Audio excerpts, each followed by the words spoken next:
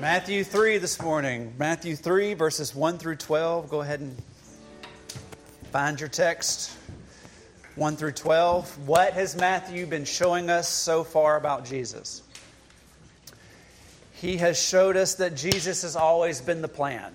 From generation to generation, everything was leading up to this point that we're now reading about 2,000 years after it happened. Everything was leading up to this person of Jesus. And it's never just been exclusively about the Jews. Even today, we're reading in our Sunday school lesson, Exodus 19 and 20. We see that the purpose of forming this nation was for them to be a kingdom of priests to the entire world, all the other nations. And that would be manifest in the person of Jesus. Gentiles make up Jesus' lineage, and they will make up a part of his new kingdom as well, as we have already begun to see in Matthew. Even his name reveals his identity and his purpose. Yeshua is the Hellenized form of the Hebrew word Joshua. Joshua means save his people from their sins. It was exactly what Jesus would do. And then we looked at the birth narrative. We get a glimpse of people understanding from the very beginning that Jesus would be a very different kind of king. We see Magi coming from the east to worship him, much to the consternation of King Herod. Jesus would be a very disruptive king, and we looked further into that disruption last week. This is what Matthew is revealing about Jesus. He's coming, and he's come, and this is what it's going to be like, and it's disruptive. And so now, in Matthew chapter 3, we're going to read about John the Baptist. This is Jesus' relative. John had a prophetic ministry. It came before Jesus' ministry. So the text that we're looking at today is kind of like the door is going to open to Jesus' ministry today. It's just about set to begin. And John the Baptist is like the opening act for the Jesus concert that's going to come through the rest of Matthew, if that analogy helps you. So will that opening act be any good? That's what we're going to find out here in just a little bit. So stand with me. Let's read Matthew 3, 1 through 12 together. Matthew 3, 1 through 12. In those days, John the Baptist came preaching in the wilderness of Judea and saying, "Repent, because the kingdom of heaven has come near. For he is the one spoken of through the prophet Isaiah, who said, 'A voice of one crying out in the wilderness, prepare the way for the Lord, make his paths straight.' Now John had a camel hair garment with a leather belt around his waist, and his food was locusts and wild honey. People from Jerusalem, all Judea, and all the vicinity of the Jordan were going out to him, and they were baptized by him in the Jordan River, confessing their sins. When he saw many of the Pharisees and Sadducees coming to his baptism, he said to them, 'Brood of vipers, who warned you to flee from the coming wrath? Therefore produce fruit consistent with repentance, and don't presume to say to yourselves, we have Abraham as our father. For I tell you that God is able to raise up children for Abraham from these stones. The axe is already at the root of the trees. Therefore, every tree that doesn't produce good fruit will be cut down and thrown into the fire. I baptize you with water for repentance, but the one who is coming after me is more powerful than I. I am not worthy to remove his sandals. He himself will baptize you with the Holy Spirit and fire. His winnowing shovel is in his hand, and he will clear his threshing floor and gather his wheat into the barn. But the chaff he will burn with fire that never goes out.'" This is the word of the Lord. Thanks be to God. You can be seated. Okay, so the same thing is true with this passage as has been true with the previous passages. I am not going to unpack all of this. We will never get out of Matthew prior to my retirement if I stopped and just worked on every little thing that's in every little nuance in this text. So from 30,000 feet, okay, what is it that Matthew is trying to teach us in this passage? Why is it, from a 30,000 foot view, what is Matthew keen on including? Why is Matthew keen on including this experience in his gospel? So on one level, I think it's very consistent that Matthew would do this because he's been doing it. Like he's going to length after length after length to show that Jesus was always the plan. There are passages of the Old Testament referenced in Matthew almost more than any gospel, perhaps. And he's very intent on showing that Jesus was always the plan, and John the Baptist too, for that matter. From Matthew's perspective, Jesus couldn't be the Messiah if he didn't fulfill what the Old Testament revealed about the Messiah. So Matthew wants to make sure that we understand the relationship between Jesus and the Old Testament prophecies that are about the Messiah. So he's doing that here in Matthew 3 as well, and also about John the Baptist. So he's doing it for that purpose. I think that's true and right and good, and we've kind of hit that over and over again, so I don't want to land there. But there's something higher. There is something a little more broad and a little more practical that I think Matthew is trying to communicate in this verse. And here's the sentence. This is the one sentence I want you to walk out of here today. Jesus was worth the wait, but he wasn't what some were waiting for. Jesus was worth the wait, but he wasn't what some were waiting for. And I want to show you that in the text this morning. The first thing I want to show you is that Jesus was worth the wait. Look at verses 1 through 3. In those days, John the Baptist came preaching in the wilderness of Judea, and he was saying, "Repent, because the kingdom of heaven has come near." And then verse 3, Matthew, the gospel writer, explains, "For he, John the Baptist, is the one spoken of through the prophet Isaiah, a voice of one crying out in the wilderness, 'Prepare the way for the Lord, make his paths straight.'" So there are a couple of things going on here. Do you see this? Number one is that Matthew is keen to explain that the reason John the Baptist ministry is valid and is important is because it fulfilled the prophecy of Isaiah, and therefore we should listen to what he's saying. And John the Baptist is saying in verse 2, "Repent, because the kingdom of heaven has come near." Now, have you ever waited a really long time for something that you truly desired, right?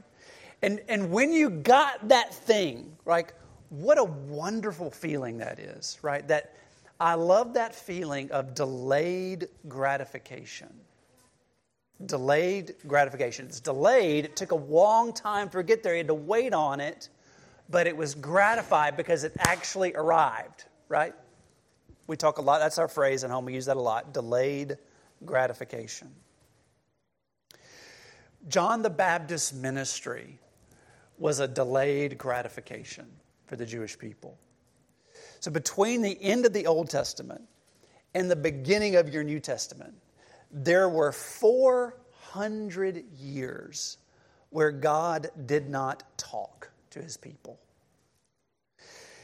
That's what we would call the intertestamental period, right? It's the time between the end of the old and the beginning of the new. 400 years where nothing was said. No new information. We have no new information from God at this time regarding the future of the people of Israel and regarding the coming of the Messiah. We have no new information at this time. And that was the message for 400 years. And one of the last things that was said at the end of the Old Testament period was this prediction that the Messiah of God was going to enter history. It was going to be Emmanuel. It was going to be God with us. That God was going to come down from heaven into earth. That there would be a visitation by God through the Messiah. That heaven would come into history. That eternity would come into time. That God would appear on the screen. And in order to get God's people ready for this, there would be a man, and we know him now as John the Baptist, who would come and fulfill a prophecy. So if you went back to your Bibles to Malachi chapter 3, you would see you would see where God says, I'm going to send my messenger to get you ready for my visitation. You see this also in chapter 4, the last 3 verses. Elijah shall return, said Malachi. And when Elijah returns, he's going to restore all things, and he's going to call people back to me, back to the Lord. In Luke chapter 1, verses 16 through 17, you see John the Baptist came, and he would come in the spirit and the power of Elijah, right? So John the Baptist that we're reading about here in this text today, he is the fulfillment of a 400-year-old prophecy. He was the delayed gratification of hearing from God, of seeing God speak to his people. When I was a young boy, around Luke and Abby's age, I mentioned this last week, a bicycle was the world to me. I could go all over town with a great deal of freedom. But what I didn't tell you is that more than a handful of times, my bikes were stolen from our front yard, from our backyard, from my carport, chains or no chains. They were just stolen several times, okay? And at one time, it was stolen in the spring of my childhood year. And I did not receive from my parents any other form of alternative transportation. Not a scooter, not a new bike, not a used bike, just nothing. I was told that I was going to have to wait 7-8 months before I could get a new bike, which was, of course, Christmas. And so I waited. Now that I'm sitting back here as a parent, it's like a miracle my parents made it that long, because I drove them crazy. They take me somewhere, do something, always because I had so much freedom that had been removed from me, and now I could walk. Who wants to walk? I mean, I still like walking. It's amazing the patience that my parents had, much less that I had. And that Christmas, we were to be in North Carolina for the holidays. My grandfather had a little condominium. It's still in the family, and there it's like 60 years old, but it's still there. And we would trade. Around the family, we would trade. 10 days there, 10 whatever. So with that Christmas, it was our turn, and so we went to North Carolina for the holidays. And to this day, I don't know how my parents got a bicycle into that van without me noticing it. But when I got up Christmas morning, there was a brand new Dallas Cowboys banana seat bicycle with pom-pom threads on the handlebars. I tore up the mountains of North Carolina in the winter, right? Because, what a huge payoff, right? I was on cloud 9 because of the delayed gratification of getting that bicycle. Also, right now in my office, which is also a 6x4 closet with bookshelves and a desk and a computer, but it's my office and it's mine. You can't get in there. I can close the door and lock it. It's awesome. There is on my shelf a baseball. It's a Major League Baseball. 4 years ago. When did the Red Sox win the World Series? 2018? With Mookie Betts. Does anybody know? 16. Thank you. Mookie Betts, who is from Nashville, was the right fielder for the Red Sox. Now he's in the Dodgers. Benedict Arnold over there, who's moved to L.A. But he built a house in Franklin, so I'm sure it's all fine. I had a friend at the church, so I got to preach one Sunday at Grace Community Church, and I was also teaching a Sunday school class. And in that Sunday school class, that same day, I used the Red Sox as an illustration because they are America's team. And so one of the guys came up to me and goes, "Man, I don't know if you know this, but I played baseball at such high school with Mookie. And we're still friends. Like, I've got his cell number right now." He was name dropping big time. He's like, "I'm actually going to a game in Atlanta when the Red Sox play, and we're going to see him. Like, we've already got it reserved, like to see him. Do you want me to get you a baseball signed by Mookie for your dad?" Yes, I do. Yes, I do. And so I bought 4. I went to Amazon. You can get them. They're $16. And four Major League Baseballs. And I went to, a couple of Sundays later, and I gave it to him. I said, "Here are the balls. Get him signed." He said, "Yeah, no problem." Well, it got closer and closer to time, and we got about a week or two before he goes, "Hey, man, like I've kind of been working on this thing with Mookie. It's just a little awkward to take 4. I can take 1. I'm like, "Okay, I get that. I mean, I totally get that. Now I can't have one. Now Trey and Jonathan can have one. It's just my dad. But that's okay. He'll leave it to me because my brother doesn't care about baseball. So I'll still have one. Like, it was totally, like that kind of mentality in your head. I don't know if you're that selfish, but I am sometimes. So I gave him one baseball for Mookie Betts to sign.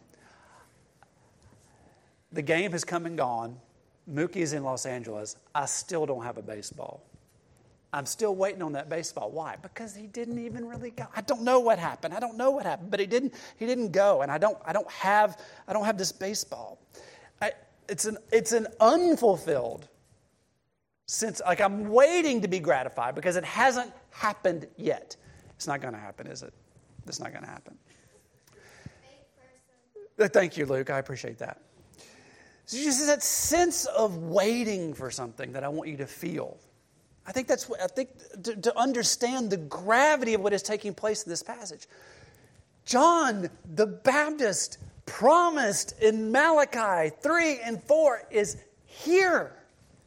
God is speaking for the first time in 400 years. And what he's saying is not it's going to be another 400 years. He's saying is the kingdom of heaven is near. It is essentially arrived. God is now talking and he's saying something very incredible. The Messiah is coming. He's here.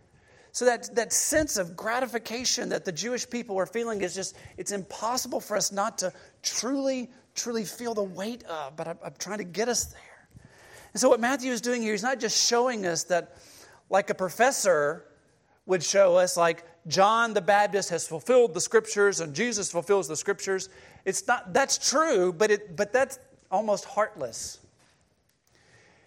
What he's doing is he's demonstrating this how significant the John the Baptist's ministry was as the inauguration of Jesus' ministry, and how Jesus was worth the wait, and how the sense of delayed gratification plays into the experience and the emotions and the feelings and the faith of the people. So Jesus was worth the wait. But was he what they thought he was going to be? Did Jesus meet expectations? Well, John the Baptist did, which is why you have verse 4. Look at verse 4. John had a camel hair garment with a leather belt around his waist, and he ate locusts and honey. So the camel hair clothing and the leather belt, that's not just a demonstration about John's commitment to a simple life, although he certainly had that like other prophets. These are also things that tie him directly to be a prophet that's cast in the image of Elijah and the power of Elijah, because Elijah dressed similarly in that regard. He ate locusts. That's the really big, giant grasshoppers that take over every 7 or 11 or 12 years or whatever they think it is in Nashville. And by the way, people still eat these over there. This is a very common way to get protein in this part of the country. Wild honey. These all connect John with Jewish prophets in general. John preached not just with his words, but he preached with his clothes. He didn't just preach with his words, he preached with his food also. John fit the bill. If you thought, well, if there's going to be a prophet of God who's going to speak, John met all the expectations. He looked just like a prophet. Exactly like a prophet. He behaved like a prophet, lived like a prophet, ate like a prophet, and he spoke like a prophet. He used words like brood of vipers, right? He is cut in the cloth. The apple did not fall too far from the tree, if you will. Okay? But he almost did it too well. You remember in the Gospel of John, where John has a more, not different perspective, but a more fleshed out perspective of the conversation between John and the Jewish leaders. There's some confusion about whether or not John may actually be the Messiah. His ministry is so powerful and so impactful, and there's such a buzz. He met all the expectations. But what about Jesus? Well, to answer that question, we have to. What we're going to do is look at verses 7 through 12, and we're going to look at it through the lens of what were the expectations of the Jewish leaders at that time about what the Messiah would be like. And John's retort tells us that. Look at verses 7 through 12. When he saw many of the Pharisees and Sadducees coming to his baptism, By the way, there's a very big difference between coming to be baptized and coming to see a baptism. He said to them, brood of vipers, we don't actually know what that means, but it's not pleasant, right? It's not a compliment. Who warned you to flee from the coming wrath? Therefore, produce fruit consistent with repentance, and don't presume to say to yourselves that we have Abraham as our father. For I tell you that God is able to raise up children for Abraham from these stones. The axe is already at the root of the trees, and therefore every tree that doesn't produce good fruit, going back to fruit of repentance, verse 8, will be cut down and thrown into the fire. I'm baptizing with water for repentance, but there's one who's coming after me who's more powerful than I. I am not worthy to remove his sandals. He himself will baptize you with Holy Spirit and fire. His winnowing shovel is in his hand. He will clear his threshing floor and gather wheat into his barn, and the chaff will burn with fire that never goes out. So we don't know the details, but the sense of it from Matthew's gospel at large, and in this passage more specifically, is that these Pharisees and these Sadducees are coming to the baptism, possibly even for baptism, but not for the reasons that John is pronouncing and calling people to be baptized. The Pharisees and Sadducees are coming for baptism with a desire to show this watching world, these watching people, how ready they were for the Messiah, but they weren't truly repenting in association with the baptism, which also means that who they expected the Messiah to be and who he actually wasn't lining up. Okay? You can see this very clearly in verse 9. John says directly to them, don't presume to say to yourselves, we have Abraham as our father. For I tell you that God is able to raise up children for Abraham from these stones. See, whoever the Messiah was going to be for the Pharisees and the Sadducees, I'm coming to the practical, gang, hold tight, okay? Whoever the Messiah was going to be in the eyes of these leaders, whatever he was going to be, in their minds, he would never take away from the fact that their ancestry to Abraham made them adequate and right in God's sight. He would never take that away. I mean, this is a huge part of the book of Romans, by the way. Paul trying to untangle common Jewish belief at the time that your mere ancestry with Abraham made you a true Jew, and that made you right before God. And here is John the Baptist on the eve of Jesus' ministry, and he's doing the exact same thing Paul did after. John the Baptist is saying, your expectation is that this Messiah would not dare negate ancestry from Abraham as something that makes you right with God. And what I'm telling you guys is, if he wanted to, he could make ancestors of Abraham out of the rocks I'm standing on in this river right now. It's got nothing to do with your ancestry. And if you read through the Old Testament, God repeatedly cuts off the Israelites, and then he saves a remnant of them, time and time again. And yet here in this intertestamental period, that 400 years of silence, the general theological consensus of the Jewish people began to be that descent from Abraham, that is what makes you right with God. And what John is saying, and what Jesus was saying, what Paul was saying, with all the whole New Testament, it's been saying this from the beginning. It's not new. It's just how the people contort and twist Scripture, is that not only could God narrow Israel down to a group of people, he could raise up authentic children of God out of stones if he wanted to. Okay. That's how inadequate counting on your ancestry with Abraham is for being right with God. That's how inadequate counting on anything to be right with God, other than who God provides in the Son Jesus. So just in that one little retort, that one statement of John the Baptist to the Pharisees, we see there's this sense of of delayed gratification for some, and so there's repentance and there's basically a revival taking place. But for others, they're bringing with it this sense of expectation that he's not going to disrupt settled theology, right? And therefore, they're not truly understanding what God is about to do. They don't truly understand what it means for the kingdom of heaven to be near. So what? Okay. So let's talk about gratification, delayed gratification, and let's talk a little bit about expectations in Jesus. Okay, number one.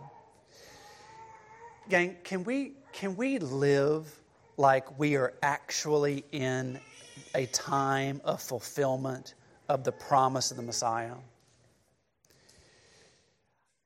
Here's what I mean by that. We are, if a timeline of redemptive history, this is the creation, and that's where Jesus is going to come back. And this was the cross right here. We're over here, gang. We're not in this weird intertestamental period over here where God is not talking as God is not. We have some anxiety and some delayed gratification about whether this is actually going to happen. We're not here where it's historically happening and unfolding before our eyes, and we wonder, like, Jesus died. Is this real? Like, I thought he was going to be this king. That's not there either. We know that the kingdom of heaven has come in the person of Jesus Christ, and he's made us right with God through his death and his resurrection, and everybody who believes in what he's done is a part of the kingdom of God. And now we're just waiting one more time for him to come finally and for good and to reign over all of heaven and earth, and we're going to reign with him. If that is true, if we know that our sin has been handled and we know he's actually king of the universe and we've seen him come once already, if we're living here, doesn't that mean that we can live a little bit differently? A little bit more confidently, with a great deal of faith, no matter what happens in our life, with a great deal of joy, with no matter what happens in our life? Can we live like the promise has been fulfilled? That's a big deal. That's a big deal. The pandemic can't touch that. And, nothing can touch that. I won't go down, there's so many things that I could list there, but I don't want to I want to hit you in the stomach too much. I'm trying to build you up. Let's live like the gospel's real. Let's live like Jesus came. Let's live like he kicked sin and the death's tail, okay? And that he reigns and he's coming back. We're not here in the intertestamental period where there are 3 steps to go. We're here, we're in the last leg. We've rounded the corner. He's coming back finally. Let's live like that's true. Let's live like that's true. We don't have delayed gratification as much as they did. We've got a lot of truth and satisfaction. We own the gospel. Now we're just waiting for the final reign. Right? It's right here. We're right there on the cusp of it. So let's live like it's true. Okay? While we're doing that, let's line up our expectations about Jesus with how Jesus has been revealed to us in the Scriptures. I find it interesting. John's statement here. He's got a super clear mind about exactly who Jesus is and what the Messiah is going to be about. He's got it. How come the people who've studied the Bible their whole life don't have that? How could they miss it? How could they miss it? If John the Baptist has got it, and it's not because he's family, right? How could they miss it? They brought expectation over expectation of expectation upon Jesus, and they got a distorted theology, and so that when he actually showed, they didn't know what to make of him. And I think sometimes the thing is, especially those of us who grew up in church, we have expectation over time. Over time, we just build up expectation over expectation over expectation. And when Jesus actually shows up and does something, we don't really know what to make sense of it. This is going to happen through Matthew. I'm not going to have to spend a whole lot of. There's actually nothing left on my screen. I don't know why I'm looking down. Because you're going to see this as we go through the Gospels. Jesus is going to interact with people that you would never interact with. Jesus is going to say some things to people that you would be, socially awkward, is putting it mildly. Jesus is going to teach some things that if you're a liberal Democrat or a social conservative, you are going to get your worldview challenged. It's time for what reading Matthew is going to allow us to do. It's so many things, but one of the things it allows us to do is to analyze our preconceived notions about what we think about Jesus and compare them to how He's actually revealed to us in the Scriptures. And if we will do that, our minds will be blown. Yes, our minds will be blown. And that's true. If you think you've got it all lined up, oh, brother, you just wait. Matthew 5 is coming. Matthew 6 is coming. Matthew 7 is coming, where He says, many will say to me, I did all of the right things. How? And Jesus is going to say, I don't even know who you are. Whew. That's so many of us, isn't it? Oh, I hope not. It could be He's going to blow our minds. And it's absolutely terrifying to me that the people in the New Testament for whom that fall into that category are the people who knew the Old Testament so well and knew their Bible so well. Folks, let's make sure that our expectations and our thoughts and our hopes about Jesus actually line up with how He's revealed to us in the Scriptures. And if we'll do that, we will live like that day is coming. Make a huge difference. All right, let's pray. Father, we're grateful for your word. Man, there's so much. There's so much. But we ask that you would give us a sense of confidence that where we live on the timeline of redemptive history would manifest itself in the way that we live our lives, that we live with gratitude, that we live with a sense of satisfaction and joy because we know that Jesus has come. We know that He was God. We know that He was the Messiah. We know that He paid the price for our sin. We know that He overcame the power of sin and death through the resurrection. We know that He sits at the right hand of the Father and reigns the universe, this world included. So we know that. We know that. So help us live as kingdom people with that sense of joy and that sense of gratification and that sense of satisfaction and that sense of confidence and that sense of boldness and that sense of hope and that sense of faithlessness that comes with that. And as we study the Scriptures to do just that, help us align our convictions with Jesus in the Scriptures.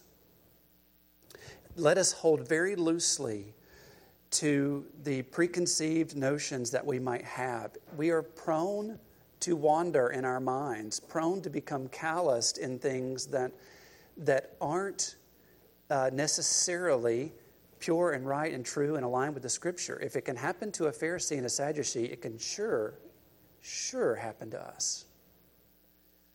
And so we ask for protection that we would live open-hearted, open-minded to the Jesus revealed to us in the Scriptures as a church and as individuals, and do it for your glory and our good.